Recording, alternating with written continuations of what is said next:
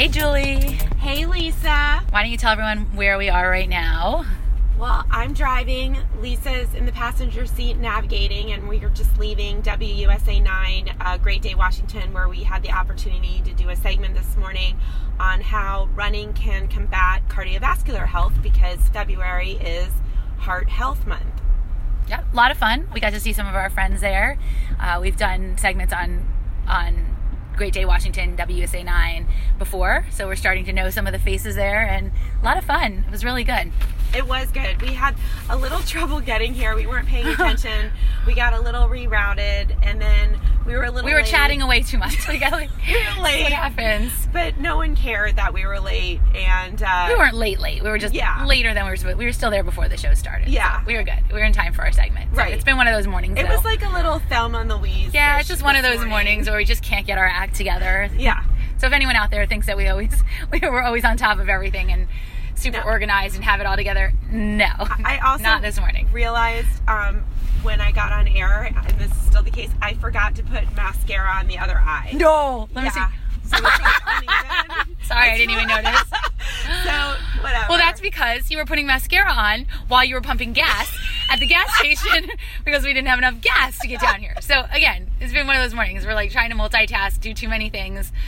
And but it all ended up great. So it's fine. All good. But one of those days. So we'll put this segment up on our website. It was live this morning, but we know most of our friends, if not all, are not tuning in to Great Day Washington at 9 a.m. on a weekday. Yeah. So we'll put the segment up once they give it to us.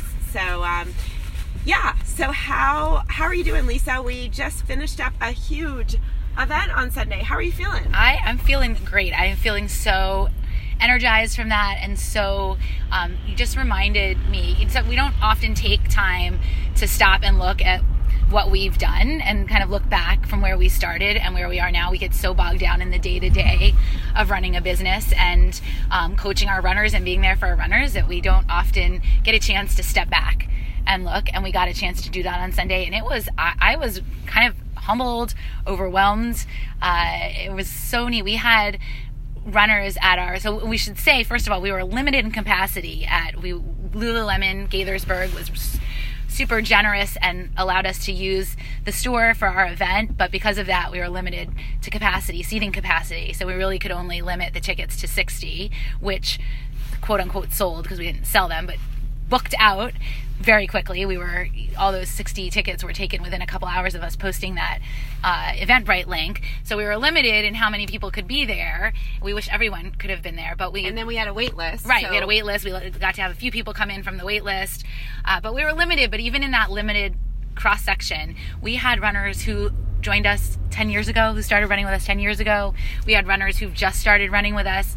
We've had runners who started running with us, took a break and then came back. We had new runners. We have, a new runner that we're just going to start coaching now that came and got to meet us and hear our amazing speakers. We had a fabulous panel of Cindy Kuzma, Jen Lager, and Rachel Miller talking about rebounding and coming back from injury, mentally and physically, and how to do that successfully. And it was such a meaningful and informative panel. I think everybody really took away, even people who haven't or aren't currently injured or haven't been injured, people who have been injured, really resonated with them, gave us a lot of skills to take away and for us to use with our runners, mental skills and also on the physical side, how to prevent and bounce back from injury. So I thought it was amazing, and we've said that those three ladies should take that show on the road, and we wish more people could hear what they have to say. It was amazing.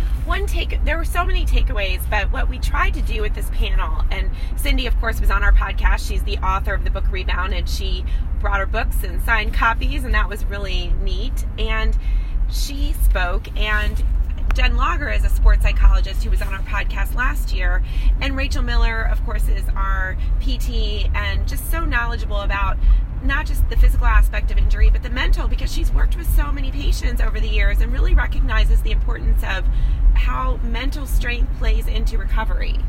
And the three of these women up there, everything they said applied not just to injury, but to obstacles and challenges, and who hasn't had a sucky situation from which you have to overcome. And there was one point where somebody asked the question, what happens when it's permanent? When you can't run anymore, when your entire trajectory of what you thought your life was going to look like changes because the injury is permanent. Or when you know you won't be able to come back to where you were before. Yes. Yeah. And Rachel's answer was so great. It was so on the money, because she said, when someone's going through something hard, to support them, you don't have to ask, how are you doing? Because chances are they're not doing great. But you can ask them, how are you managing? And that's acknowledging, by asking it that way, that, hey, I know you're having a rough time. I know this isn't great. How are you managing? And it opens the door for more meaningful conversation where the person sort of sees that you get what they're going through. So I really like that. Yeah, and that applies, like you said, not only to runners who are going through injury and supporting those runners while they're injured, but anybody facing a challenging or difficult or challenging time. So that was definitely one of the takeaways. So so it was a really great event, and really a wonderful way to celebrate our 10 years of coaching. And we also had an opportunity to talk briefly, and we went through the 10 things that we've learned in our 10 years of coaching, and I thought maybe we just go through some of those. Sure. So you want to kick it off? Yeah. So we went through 10 things, and the thing we started out with was, if you love what you do, you'll never work a day in your life. And it's so true. We work really hard, but we love this so much. There's something so rewarding about being able to see people achieve goals that they thought were unattainable, or achieve dreams that they thought initially were silly, and being able to support those goals and those dreams of people and see that we can all do extraordinary things when we work hard is so rewarding. So we started this gig out of the JCC 10 years ago. We had no idea that it would evolve into a business, and we've learned so much about running a running business over the years as a result. So it's not just about running, it's about learning to be flexible and understanding how to be creative but work within your parameters and work together. And so communication. Yeah, so that's where all of these 10 things evolve from. So you go next, Lisa. Well, the second one we talked about was a little off the beaten path, or a little trivial, but equally important. We learned that the quote that I used was, the trouble with weather forecasting is that it's right too often for us to ignore it, and wrong too often for us to rely on it. Weather becomes an essential part of a runner's life. Looking at the weather, forecasting the weather. What's the weather going to be like for your training run? Should we move our training runs around to accommodate the weather? What is it going to be for a race day? And we put so much stock in the weather forecast, and we can often find ourselves obsessing over the weather forecast and searching for many different weather forecasts for maybe a different one that is more favorable to us. But what we've learned throughout the years is that these weather forecasts, you can't rely on them, and you can't let it dictate your approach to either a race or to training. The conditions are what they are. Control the controllables. Now, with the exception of ice, if there's ice outside, we obviously, what we're going to do then is go inside and not go outside in icy conditions. But the example I gave was Parks Half Marathon. When we first started coaching, the first year we coached runners for Parks Half Marathon, the weather forecast was for pretty much torrential rain during the race, and we had a few runners who woke up in the morning and decided, a lot of runners actually in the race had a relatively high no-show rate, and a lot of runners woke up in the morning and said, forget it, I am not going out there and running in this rain. But the rain stopped right before the race started, and the race itself ended up being pretty favorable conditions, and the runners who didn't run it said, oh, now that I saw it ended, I wish I had gone and run the race. And so you really just can't put a lot of stock into the weather forecast. And even when the weather forecast isn't in your favor, there's something to be gained by getting out there, again, as long as it's not icy or dangerous, but getting out there and getting over that fear. So getting out and running in the really cold weather because you have the proper gear, getting out and running in the rain because you're wearing a hat with a brim and you get home and you change right away. Feels really good to get that, to accomplish that. So that was our second tip that we gave. And we talked briefly about communication being something we've learned throughout the 10 years. So you want to talk about our next tip? Yeah. So communication's key. I think that one of the tenets of our successful partnership has been we communicate well with each other. And to that end, we feel one of our strengths has been being able to learn to effectively communicate also with our runners. And to do that, sometimes you have to step outside of email and text and pick up the phone or talk in person, because nothing replaces face-to-face communication or phone-to-phone communication. And sometimes we get lost in the text and the email, and sometimes we can't convey things. And the biggest takeaway for me with respect to communication is that recognize that 99% of the time people are coming from a place of good. They're doing the best they can, and often things are misconstrued or not intended to sound the way they sound. So in any situation, try to remember that when somebody says something or conveys something, it's from a place of good intention. Right. Yeah, absolutely. And I think we rely so much on email and text, and now we use Final Surge with our runners, so there's a great way to communicate through that, but it's all in writing, so you don't get tone through writing, you don't see an expression through writing, so that's a really good point. And along those lines, in terms of communication, we talked about social media. And social media when we started our business, social media consisted of basically Facebook, and we put out Facebook posts and really did grow our business a lot through Facebook, but we didn't have the wide range of social media, and really it wasn't used to the extent it is now in communicating and really just part of our lives. And we talked about what we've learned over the years is there are two sides to social media. There's obviously the really beneficial side of creating community and support. So right, which I'm sorry to interrupt, but I just want to, when you said community, there was that article this weekend in the New York Times by Lindsay Krause about how she very much believes that she achieved a PR in her mid-30s of a 2:52 marathon time at CIM as a result of the community that she relied on through Instagram. Right. She would wake up in the morning and think, do I want to go out for my run, and look on Instagram and see, hey, that woman who I know who has to work this morning at 7 o'clock in the morning and has 3 kids is already up and did her workout. That motivates me. I have no excuse. Get out. So that's a positive side of social media. We also talked about the potential negative effects of social media and comparison. And you always say comparison is the thief of joy. And that can happen too when you look at somebody's highlight reel and you see their runs that they hit or the paces that they hit, and you're comparing, or you're thinking, should I be doing that? So I think what we ended up deciding based on our experience is really you have to look at how do you feel when you are engaging in social media. Is it making you feel bad about yourself? Then get off of it. It's not a part of your life. You don't need that. Or limit it, exactly. Right.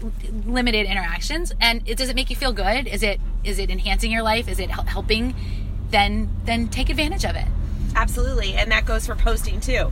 When you choose to post something about your running, think about, why am I posting this? And is it something that's going to benefit me or my community? So, social media is a big question mark for me on Sundays. I'm so grateful for it because it is how we are able to share what we do with others.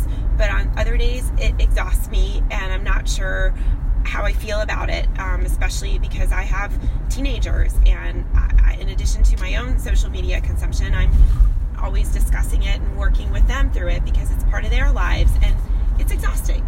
Yeah, absolutely. Yeah. Something we didn't really have to deal with 10 years ago. No. Not at all. That's evolved over the course of our business and over the last decade.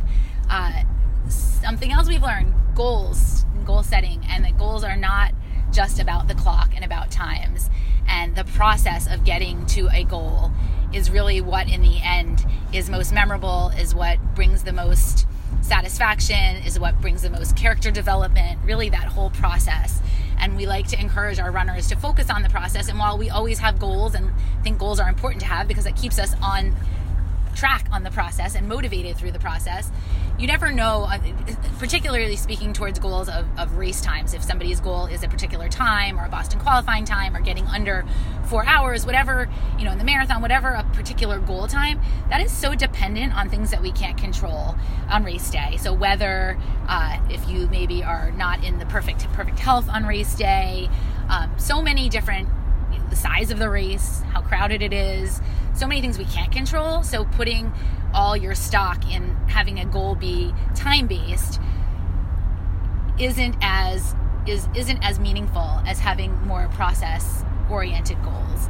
And we talked about, you could have a race where you don't hit your goal. That doesn't mean that the process didn't bring you to the point where you can hit that goal in another condition, in another situation. So we've had runners who got to their goal race, did not hit their goal, and then we just took a step back, let them recover, and retargeted something 6 weeks out. And then when they had that second opportunity, they were able to hit that goal. So their training got them there. They just needed the right opportunity. Or if you don't hit your goal at all for some reason, and often that reason is weather, it doesn't mean that the training was fruitless.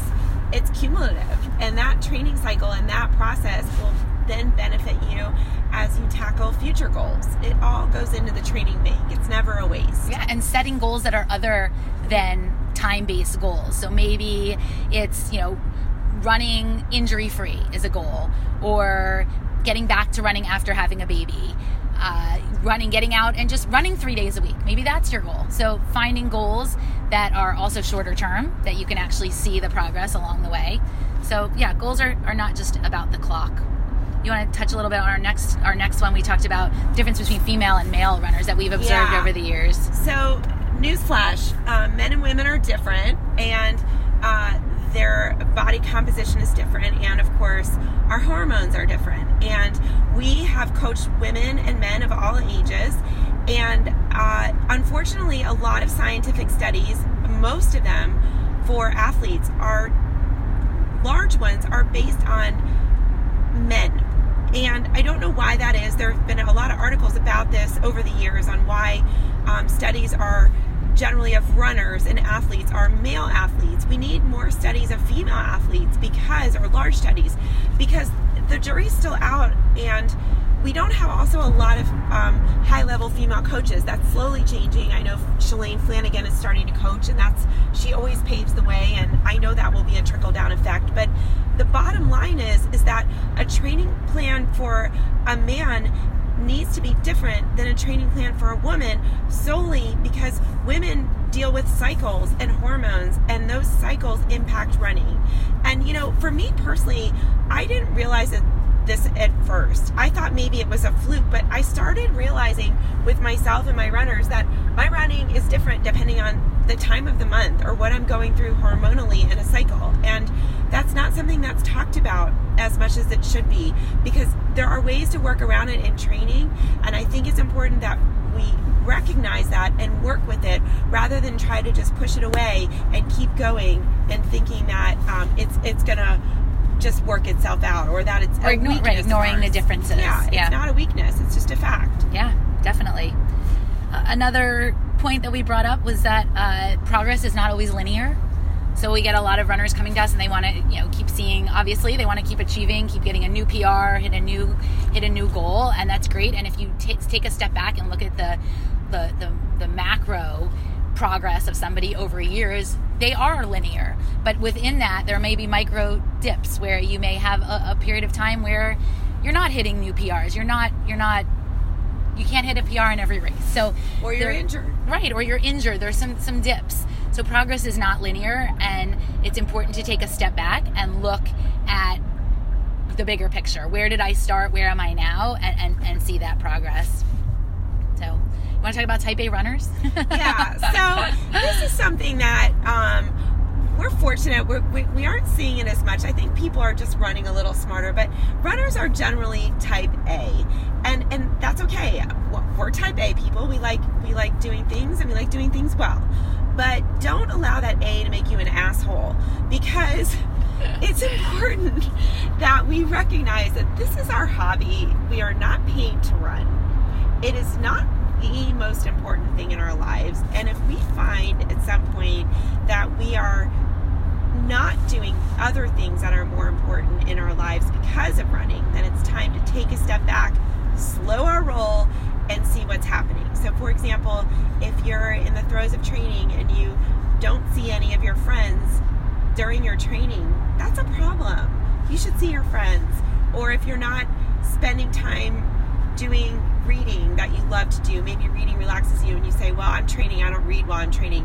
figure out a way to still read. Maybe you're not reading as much, but if that's something you love to do, don't take that away from yourself because you're training. Training isn't your job, it is your hobby. And while you can do your hobby so well and do it meaningfully, that doesn't mean it should be done at the expense of other things that you enjoy. And I'm not saying you can't do less of those things, but just make sure you're not ignoring those things that are important to you, especially your family, your friends, and your community, and your job. Yeah, and related, if running is making you an asshole and you are grumpy about it and you are not enjoying the process, it's time to reevaluate. So is this becoming a burden and, oh my gosh, I have to wake up and do my run tomorrow and I don't want to do it and I'm grumpy about it?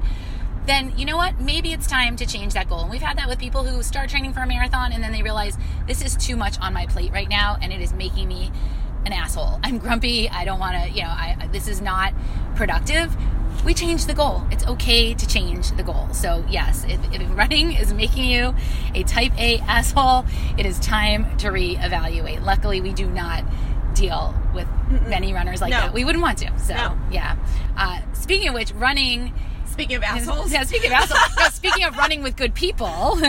Speaking of running with good, supportive people, running friendships are hard to replicate and replace and translate off of the roads as well. Transfer off of the roads as well. Running, putting in all that time together, running on the roads, going through challenges, pushing through hard situations, getting out and running in the challenging weather and not ideal weather. Those experiences, conversations. Yes, those conversations. You open up. There are things that get said on long runs that do not leave the long runs. Really, there's something about running and sharing that experience that creates a really special bond, and that extends beyond just those hours on the road. And that's something we've definitely learned. I feel like when I was sitting in the room on Sunday, I was thinking these are all runners/clients become friends. Yes. We've been so fortunate to have these relationships with people. When you go through something, that process of training, of aiming for a goal, of working hard, of facing setbacks, of coming through those setbacks, of pushing through mental challenges,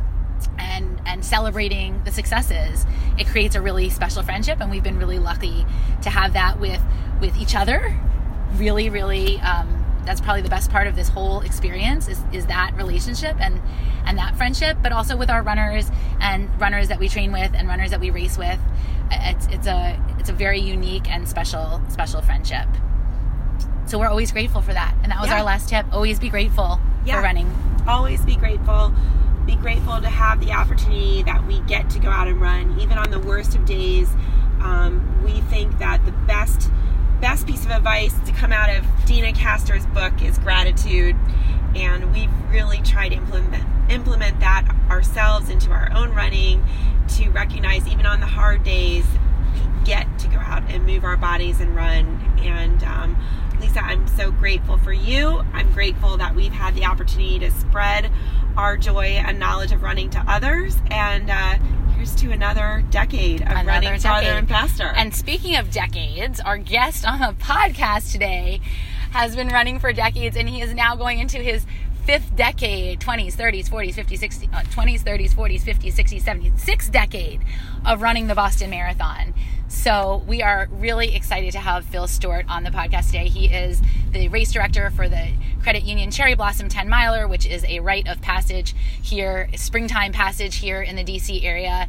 And like I said, speaking of decades and being able to do this for decades and having an impact on people in the community, he is a shining example. So we are really excited to welcome Phil to the podcast today. All right. Have a great week, Lisa. You too. Today, we are so excited to welcome to the Run Farther and Faster podcast, Phil Stewart. Phil Stewart is both a running and race management legend, both in the DC area as well as on the national and international stage. Phil has been the event director for the Credit Union Cherry Blossom 10-mile run, the premier springtime running event in Washington, D.C., since 1991. He is arguably one of the nation's experts on road race management and is the editor and publisher of the Road Race Management newsletter, as well as the co-author of Organizing Running Events, the complete guide to staging a successful road race. Before he became a race director, Phil was, and still is, an accomplished distance runner.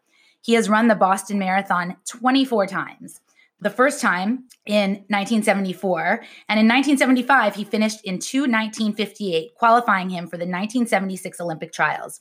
He returned in 1977 to finish 15th overall.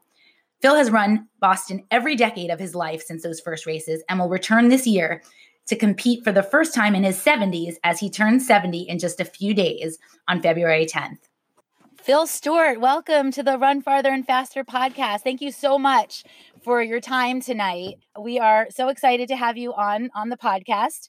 You are not only one of the area's best known race directors, but you are also an extremely, extremely accomplished runner over now 5 decades, right, of running, or more than 5 decades probably of running, and a prolific Boston Marathon runner as well. So we are so excited to have you on our Boston Marathon podcast. I guess you're describing the right guy anyway. Well, you come highly recommended by Rachel Miller, a mutual friend of ours who adores you and loves working with you. So she says hello. Okay, well, tell her hello back. So. We will definitely do that. So let's start off with, maybe you can just tell us a little bit about your running career and when you started running, and when did you start running? So my father really had his heart set on me being a tennis player when I was starting high school, and he was a tennis player, and so I think, like a lot of other people, actually, I started off running for another sport, but then I somehow never got my backhand down, and I had quicker success in running than I was ever having on the tennis ladder. So that was, I guess it was fall of my junior year in high school. And I actually grew up here in the Washington area, went to Woodrow Wilson High School in Northwest D.C., started running, cross country fall of 11th grade, and just found that I enjoyed it and had more talent at it than I did at tennis. And so kept going, and then went on to continue to run in college. And I went to Carleton College in Minnesota, which was a Division III school. And anyway, and you know, was a good cross country runner. It was not a high powered program, and I often say that the years I was in college, which were 68 to 72, we were probably spending more time protesting the Vietnam War than we were. You know, I felt bad for our coach because he never knew whether we were going to come down for practice or go occupy a building or something like that. Love it.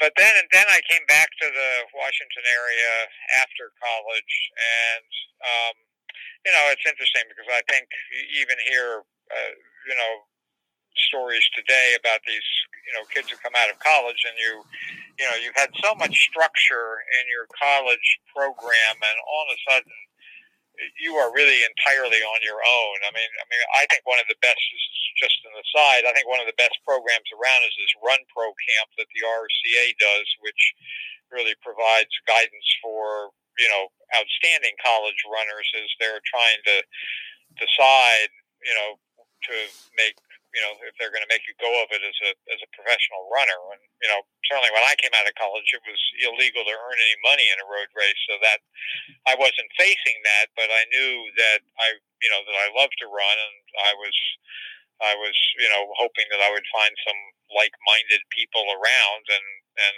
you know, find some sort of structure that would replace what I had in college. And, you know, certainly I found that in the DC Roadrunners Club, which at that time was really the only running club in the Washington area, and started going to their running events. And then also at the time there was something called the Washington Sports Club, which was the precursor of what's today the Washington Running Club, and so there were a number of good runners who belonged to that club, and so that gave me sort of the training structure, and I really, through my 20s, advanced to being a better post-collegiate runner than I was a collegiate runner. And, you know, I guess the highlight of my career was just sneaking under 220 with 2:19:58 in the '75 Boston Marathon with a nice tailwind, but which qualified me for the '76 Olympic trials, and so those were that's a pretty good highlight. That's a pretty big highlight. I guess it was the phrase I always use is I was nationally competitive, so it was, and it's interesting to think, this year when there are over nearly 700 people who have qualified for the Olympic trials coming up in a couple of weeks. I actually went back and looked, and of course there were no women's Olympic trials in 1972. Right. They wouldn't have their first ones until '84. But in '72 there were 79 male qualifiers. Wow. For the '76 trials with the ones I ran, and there were 79 male qualifiers. So I guess I like to say I made the round of 79. Wow. What do you think has happened, just generally from your observation, that has caused so many more people to qualify over the years? Is it that people have more information, are running smarter, or is it that there's more groups to run with, which is motivating people to run better because when you run together, you run faster? What are your thoughts? That must be vapor flies. No, I do think that, obviously the whole running movement is much larger, so if you, somehow I wonder if you went back and looked at it in terms of on a percentage basis. There were just far fewer runners. Keep in mind that, the real first running boom is we call it of the '70s, which, was being driven by Jim Fixx's Complete Book of Running, which came out, I think, in 1976. And then, Frank Shorter and Bill Rogers sort of popularizing it, and the rise of the big city marathons. The running movement really accelerated at that point. So I think there were just a lot more people doing it at all levels. And so, again, it'd be an interesting exercise to take, the 79 who qualified in '76 as a percentage of whatever, and it's probably not all that different than today. I do think that things got a little bit out of control with particularly with the women's standards on the upcoming trials. But I would guess that the USA Track and Field, the Women's LDR Committee, will probably tighten those standards, because those standards have been, they really are pretty much unchanged for probably the last 20 years or so. So when you say out of control, what do you mean by that? Just that probably exceeded their expectations in the numbers that will be going to Atlanta? I know when Atlanta put in the bid that they did not anticipate nearly that they would have this number of qualifiers, and obviously, each qualifier is an additional cost to them, and and so I would, I'm sure when they drew up their budget to figure out whether they were going to bid on the trials or not, they did not put in that they were going to be 700 people qualifying. And, I think last time around the total was, in LA, it was probably, between 400 and 500. So that's a pretty significant difference. Absolutely. It's a great problem to have, but I'm not envious of Atlanta for that reason. It's very similar to the Boston qualifying times, with the same type of thing, where so many people are qualifying that not everybody gets in, and they've had to tighten the standards. So I think it's sort of across the board to some extent, but I definitely see what you're saying. I wanted to go back and ask you. You mentioned that you thought you were a much better post-collegiate runner than collegiate runner, and obviously was evidenced by your performance that started it off at Boston that year. What do you think changed when you left college, and what did you do differently that you think helped you kind of go get a little bit farther and faster? I sometimes, I'm not sure that I know the answer to that. Because certainly there were close knit groups of runners. I was surrounded by, a close knit group of runners. I'm sort of scratching my head as to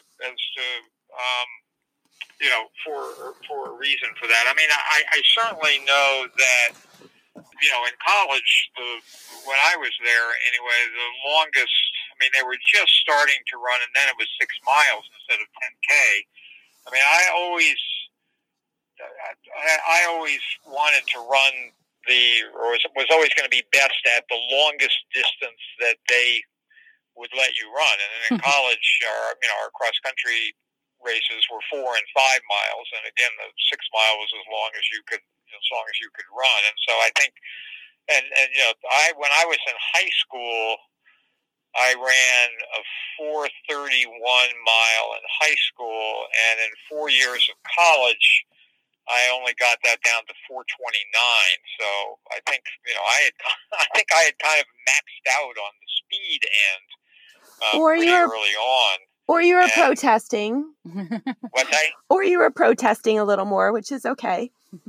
Yeah. But I certainly enjoyed the distances more as they got longer, and so I guess if I were to, I guess that's really what I would say that made the difference, was the ability to run longer, and also just discovering that I enjoyed the longer distances. Actually, during that same time, in 1974, so this would have been just a couple of years after coming out of college, that I was third in the national 50-mile championship. So I ratcheted up the distances pretty quickly when I got out of college. So you're an endurance monster. We call those endurance monsters. Yeah, that's right. Yeah, not much speed, but I can keep those legs turning over for a while. But yet so much speed, because you ran a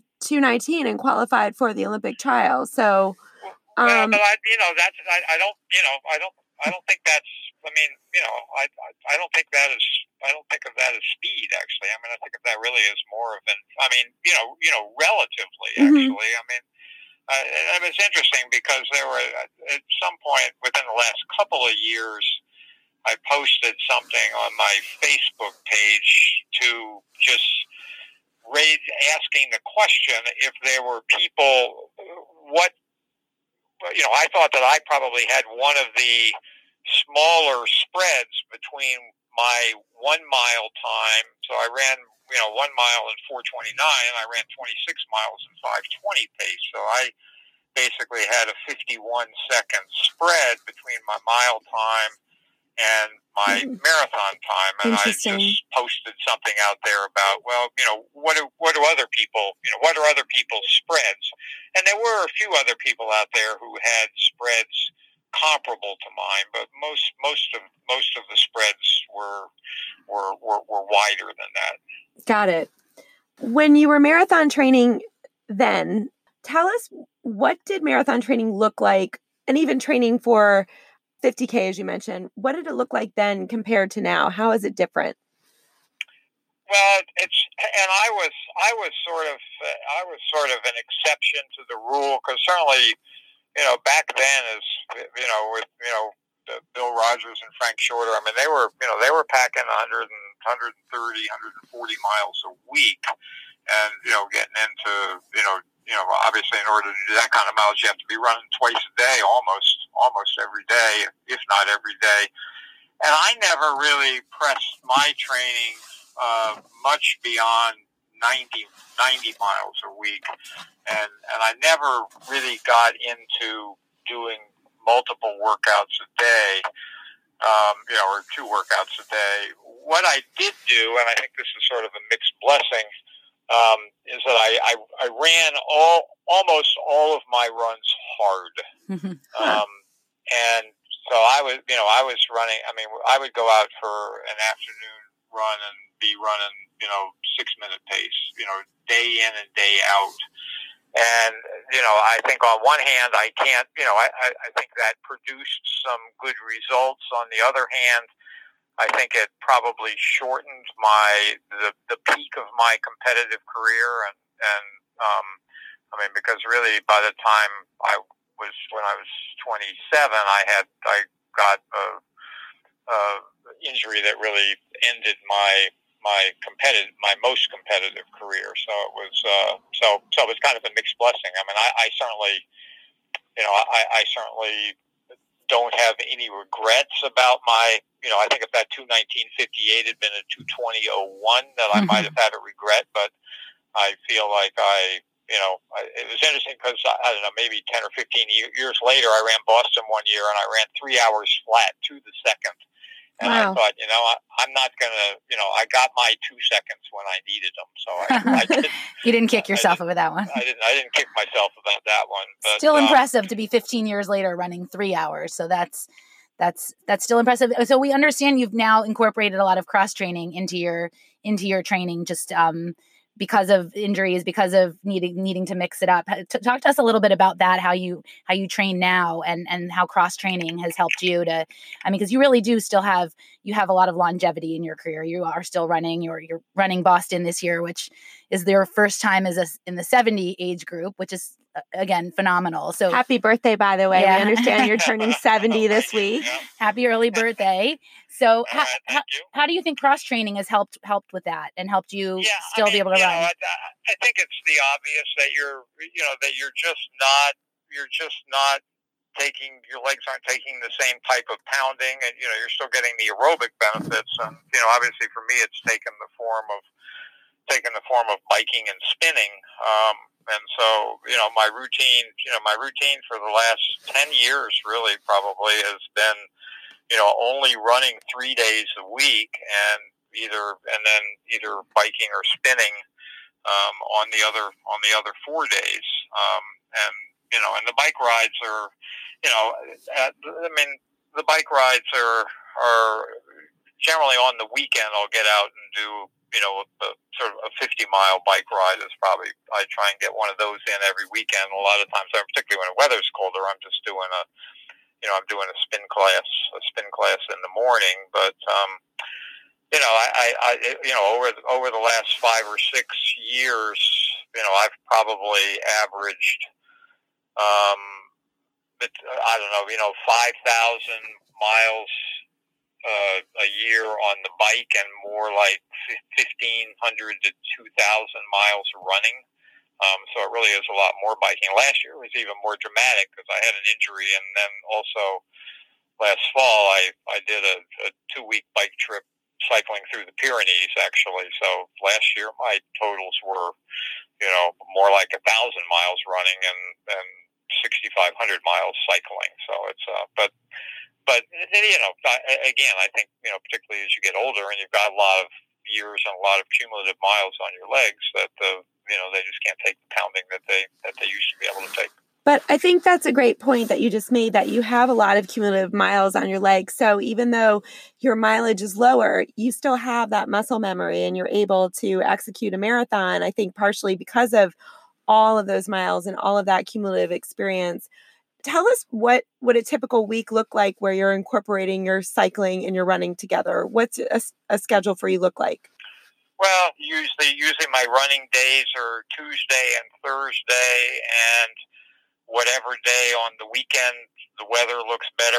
Usually I decide whether I'm going to run or bike long, depends on, so it can either be Saturday or Sunday, depending on the weather. When I've been leading up to the marathons, obviously the long runs will increase, up through, starting a cycle of, 15, 16 on up to 22, 23 miles for the long run. So I am getting the long runs in. And then also, and I guess the last cycle I might have missed this, but usually I try and do something which I just barely use the word speed anymore, but it's, I guess maybe I'll call it a tempo run, where I'll go down on the towpath and I'll run, I'll run 2 minutes hard over 2 minutes easy, and then I'll do 4 over 2 and 6 over 2 and, something like that. So something just to get my legs moving a little bit faster. So that's usually and then the spin classes are, I usually try and do about 70 minutes if I do a spin class. And, again, the bike rides are the standard weekend ride would be 50 miles. And then a few times each fall and spring I'll do I've entered some century bike rides, and then usually I have a couple of long rides. So I usually a couple times a year I'll try and ride out to Sugarloaf and back, which is 85 miles, or another one where I go out to Leesburg on the W&OD and then cross over White's Ferry and come back through Montgomery County. So some of the longer rides, but that's basically what it is. And now that we're heading into Boston Marathon training season, and because you've run already 24 Boston Marathons, tell our listeners, what are some things that you in particular do to prepare for Boston now and earlier when you weren't cycling as much that you think are very important to prepare for the race? I think what I do is, pretty standard marathon preparation. Obviously the important elements are the long runs, and so, working that up and working those up, and trying to throw a little bit of speed work in. So I think pretty much that's the cycle that I try and go through. Do any of your, other than obviously your first Boston when you finished sub 220 and qualified for the Olympic trials? That actually was my second. Oh, your second, right. Okay, that was your second one, but still one of your first. Yeah, right. Other than that, do any particularly stand out in your mind? Any memories of Boston? Well, I guess there are three that come immediately to mind. The first one was, three in addition to the three others besides the 219. In 77, it was warm in 77, and when I ran 219, I actually came in 22nd. In 77, it was warm, and I ran 222 flat, but I came in 15th. So that was actually my highest finish. And what the sensation that I had in that is that because it was a hot year and everybody was spread out, I came up Hereford Street, and I took and in those days it finished at the Prudential Center instead of the Hancock Building, and so you'd take that left onto Boylston, and you'd have maybe 200 yards or 200 or 300 yards to go to the finish line. And I took that left-hand turn, and the runner in front of me was 45 seconds ahead, and the runner behind me was about 30 seconds behind me. So I had that whole straightaway to myself, and it was as close. I can imagine what it would feel like to win the race. That's that is so nice. I was the only runner on the entire roadway. Everybody was cheering for me, and there was, one thing I was always glad that I was able to do is that when I realized that was happening, I actually said, stop competing for this last 200 yards, and maybe I would have run 221, 55 or something. But I savored that moment as I was running down there, and I was absolutely the only person approaching the finish line of the Boston Marathon. So that was pretty spectacular. And then of course, the other one that comes to mind is the year of the bombing. And that year I was actually running with Ben Beach, who Ben is. For our listeners, Ben Beach has the longest consecutive running streak at the Boston Marathon. So yes, we remember that year that when he was running also, and if you were running with him, we're guessing you didn't make it to the finish line and got the dispensation. We came up Heartbreak Hill, and there was just a wall of volunteers sort of locked arms across the roadway, and we had to stop. Now Ben, of course, had a streak on the line, and so they were actually encouraging people to go to a high school near some shelter nearby, and they were going to bus us back, but they actually would let you continue. I mean, you couldn't run them. The streets were closed, but they couldn't keep us off the sidewalk. So Ben was determined that he was going to get as close to the finish line as he could. And so, we pretty much walked our way all the way in. And of course, then the, BAA said that they would, keep the streaks intact of anybody who was, past the halfway mark in a certain amount of time. So Ben got to keep his streak intact. But, obviously that was a hugely emotional time. And event to be involved with. So that must have been especially hard for you because you, and we'll get to this next, you are a race director. So we would imagine that when this was happening and you were with Ben Beach, heading toward the finish line, knowing what had transpired, but not sure what to expect. I'm sure as a race director, that was a tough moment because you probably understood more than anyone what Dave McGillivray was going through. Well, I think in some ways, in some ways you didn't, because it was such new territory. It was something that nobody, I don't think any race director had ever even conceived of. There was maybe, I think race directors just felt, and I think that security people would say, if a terrorist was going to, attack, even a sporting event, there were so many that were bigger, they were going to go after the Super Bowl, or they go after something. I mean, that running events simply weren't high enough profile to really have this be something that race directors were going to lose a lot of sleep over. But, and obviously, I think in retrospect, and what turned out to be the case at Boston is, the rise of the, lone wolf terrorists or whatever, who will, pick a smaller event, and they're not, they're not part of a, worldwide organized group or whatever. They're kind of operating on their own, and the, affiliations are loose. So it was, but, certainly everything that they did, and I think the most, phenomenal thing, and thing that must have been just, the most difficult to comprehend is how in, a period of minutes, their medical operation went from treating running injuries to, treating war casualties. And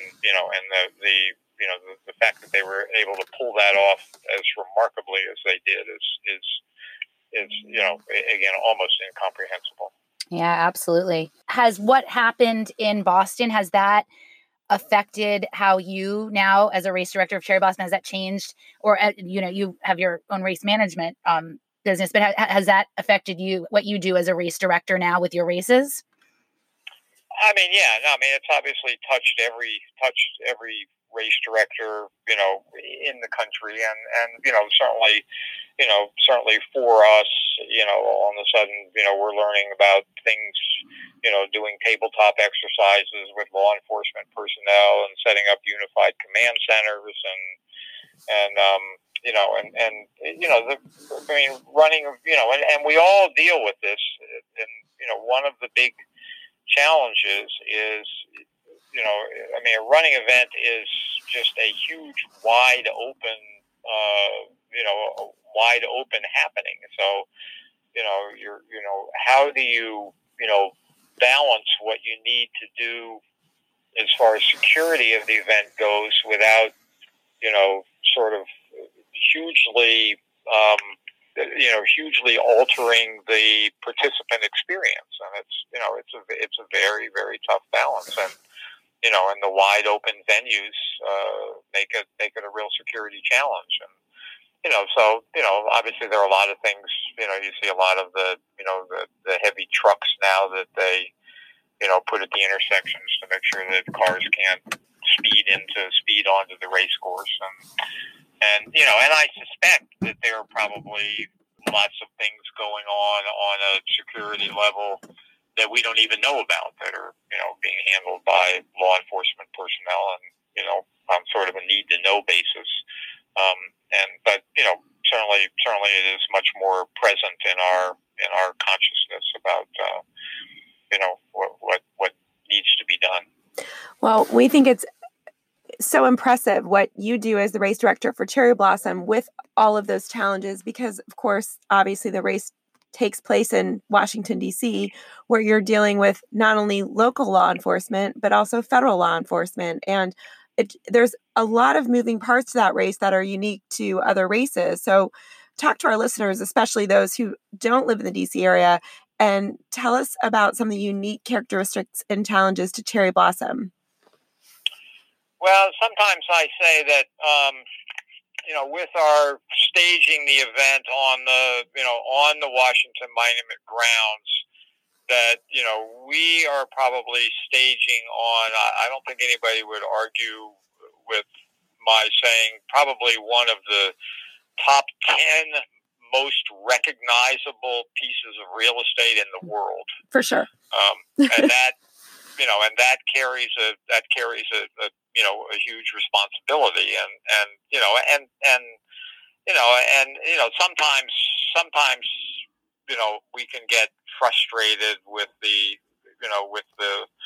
National Park Service about restrictions, and they restrict the number of runners that we can have, and they restrict, they're very concerned about how much commercial presence they're going to allow on National Park Service land, and so there are a lot of regulations about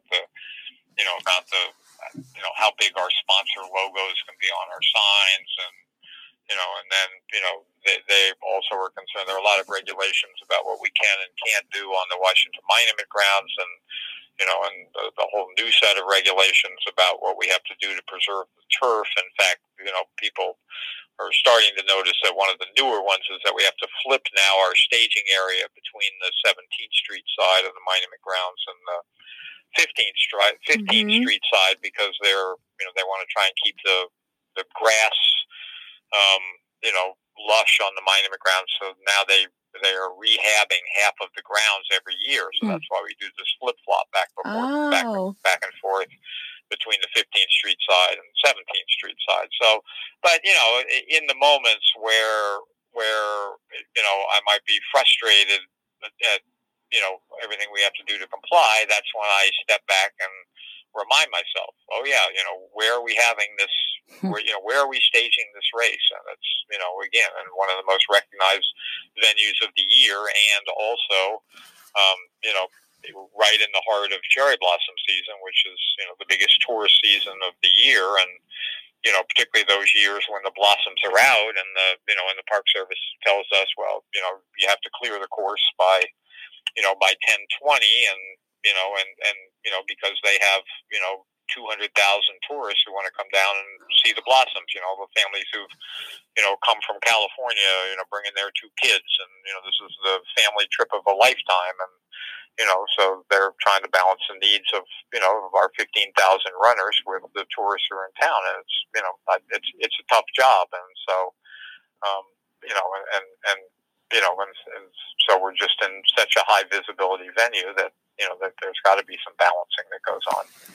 And what's so interesting is not only do you balance the challenge of all of the logistics you just discussed by staging a race at the Washington Monument, but also the Cherry Blossom race is a highly competitive race. You've managed to attract year after year top athletes from around the world for this 10-mile race. And a lot of race directors look at you with envy and say, how do they do that? How did this race become that? So what was your secret that caused the Cherry Blossom race to be this sort of rite of spring that attracts these elite runners from around the world? What is it?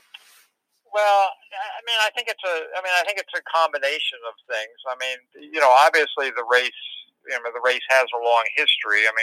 We're 2 years shy of celebrating our 50th running, which will be in 2022.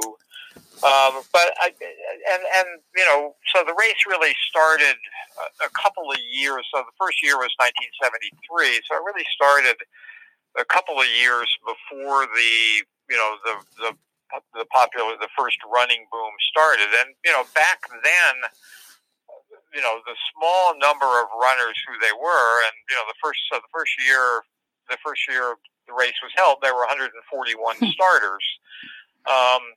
But, almost all those runners were more competitive runners. In fact, one of the primary reasons why the 10-mile distance was selected was that, a lot of runners then used it as a last tune-up for before Boston. So that's, and so, there was sort of a more competitive, and when I use the word competitive, I mean, relatively competitive, for your age division or whatever. So, but it sort of came out of that tradition. And I think, as running exploded in the late 70s and early 80s, and then again in the 90s when, what they call the second running boom, which was really when, running and charity fundraising became linked. I mean, those, in some ways the charity events were appealing to a different audience, but, we had already established our tradition as being a race for more competitive runners, and we stuck to that. And then so obviously in the 1980s, when runners could first earn prize money, they relaxed the amateur rules so that runners could earn prize money at races.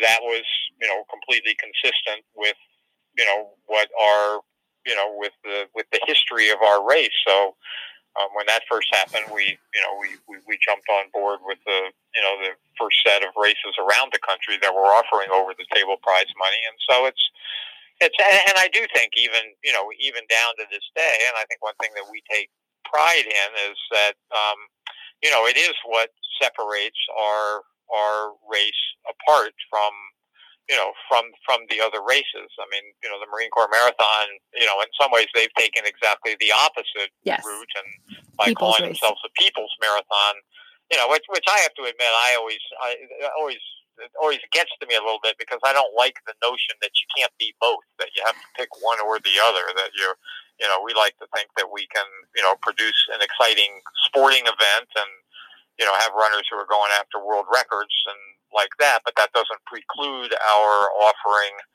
a great running experience for people who are hoping to make the 2 hour and 20-minute cutoff. So it's, but anyway, so I it just has always been an element. And, the race is actually owned by, a lot of people think I own the race, and that's not the case. So I'm the Stewart is the steward of the race. No pun intended. Yes, that's right. So the race is actually its own nonprofit 501c3 corporation, and there's a board of directors and like that. And in our statement of purposes, one of our statement of purposes is to foster competitive opportunities for national and world class runners. So it's written right in there to our mission statement. That's great. Well, are you planning any special celebrations you can share with us for 2022? Well, we're just starting to work on that at this point, and after this year's race, it'll be a 2-year lead up project, but we're really gonna, so in a way, starting right after this year's race, we're going to be planning both the 2021 and the 2022 events, and so that's when we'll start. And I've been spending some time. I went down the Peachtree Road Race celebrated its 50th anniversary, or its 50th running last July, and so I went down to see, and they did a lot of innovative things down there, and I'm sure there'll be a melding of the historical traditions of the race, and probably a lot of fun things that we've done. I mean, one thing that we've done in the past 5-year anniversaries is that we offer special mugs for all of the runners who beat the winning times from the first year the race was held. Yeah, we have those from 5 years ago, over 3 years. Do you really? We do those. I would have won this race. Yeah, that's fun. So we'll be putting our thinking caps on. I'm sure coming up with some things like that, and there'll probably be some graphic overhauls of the race and stuff like that. So anyway, that's great. Stay tuned. I'm not going to tip my hat too much. No, we don't. We won't. But we both cherish our mugs that say we would have won the race and beat Catherine Switzer in 1973. Yeah. That's wonderful.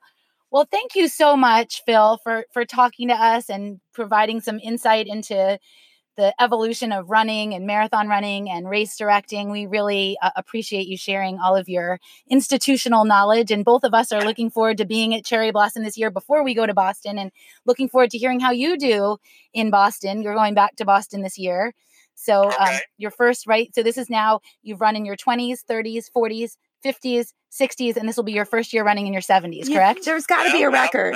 There's got to be some sort of award for you for this streak. Well, there's probably not a ton of people doing that anyway, but no, it's been. I feel very fortunate to have been able to assemble all of that. So, okay. And I do want to just stop by one more comment I want to make that just I really want to emphasize that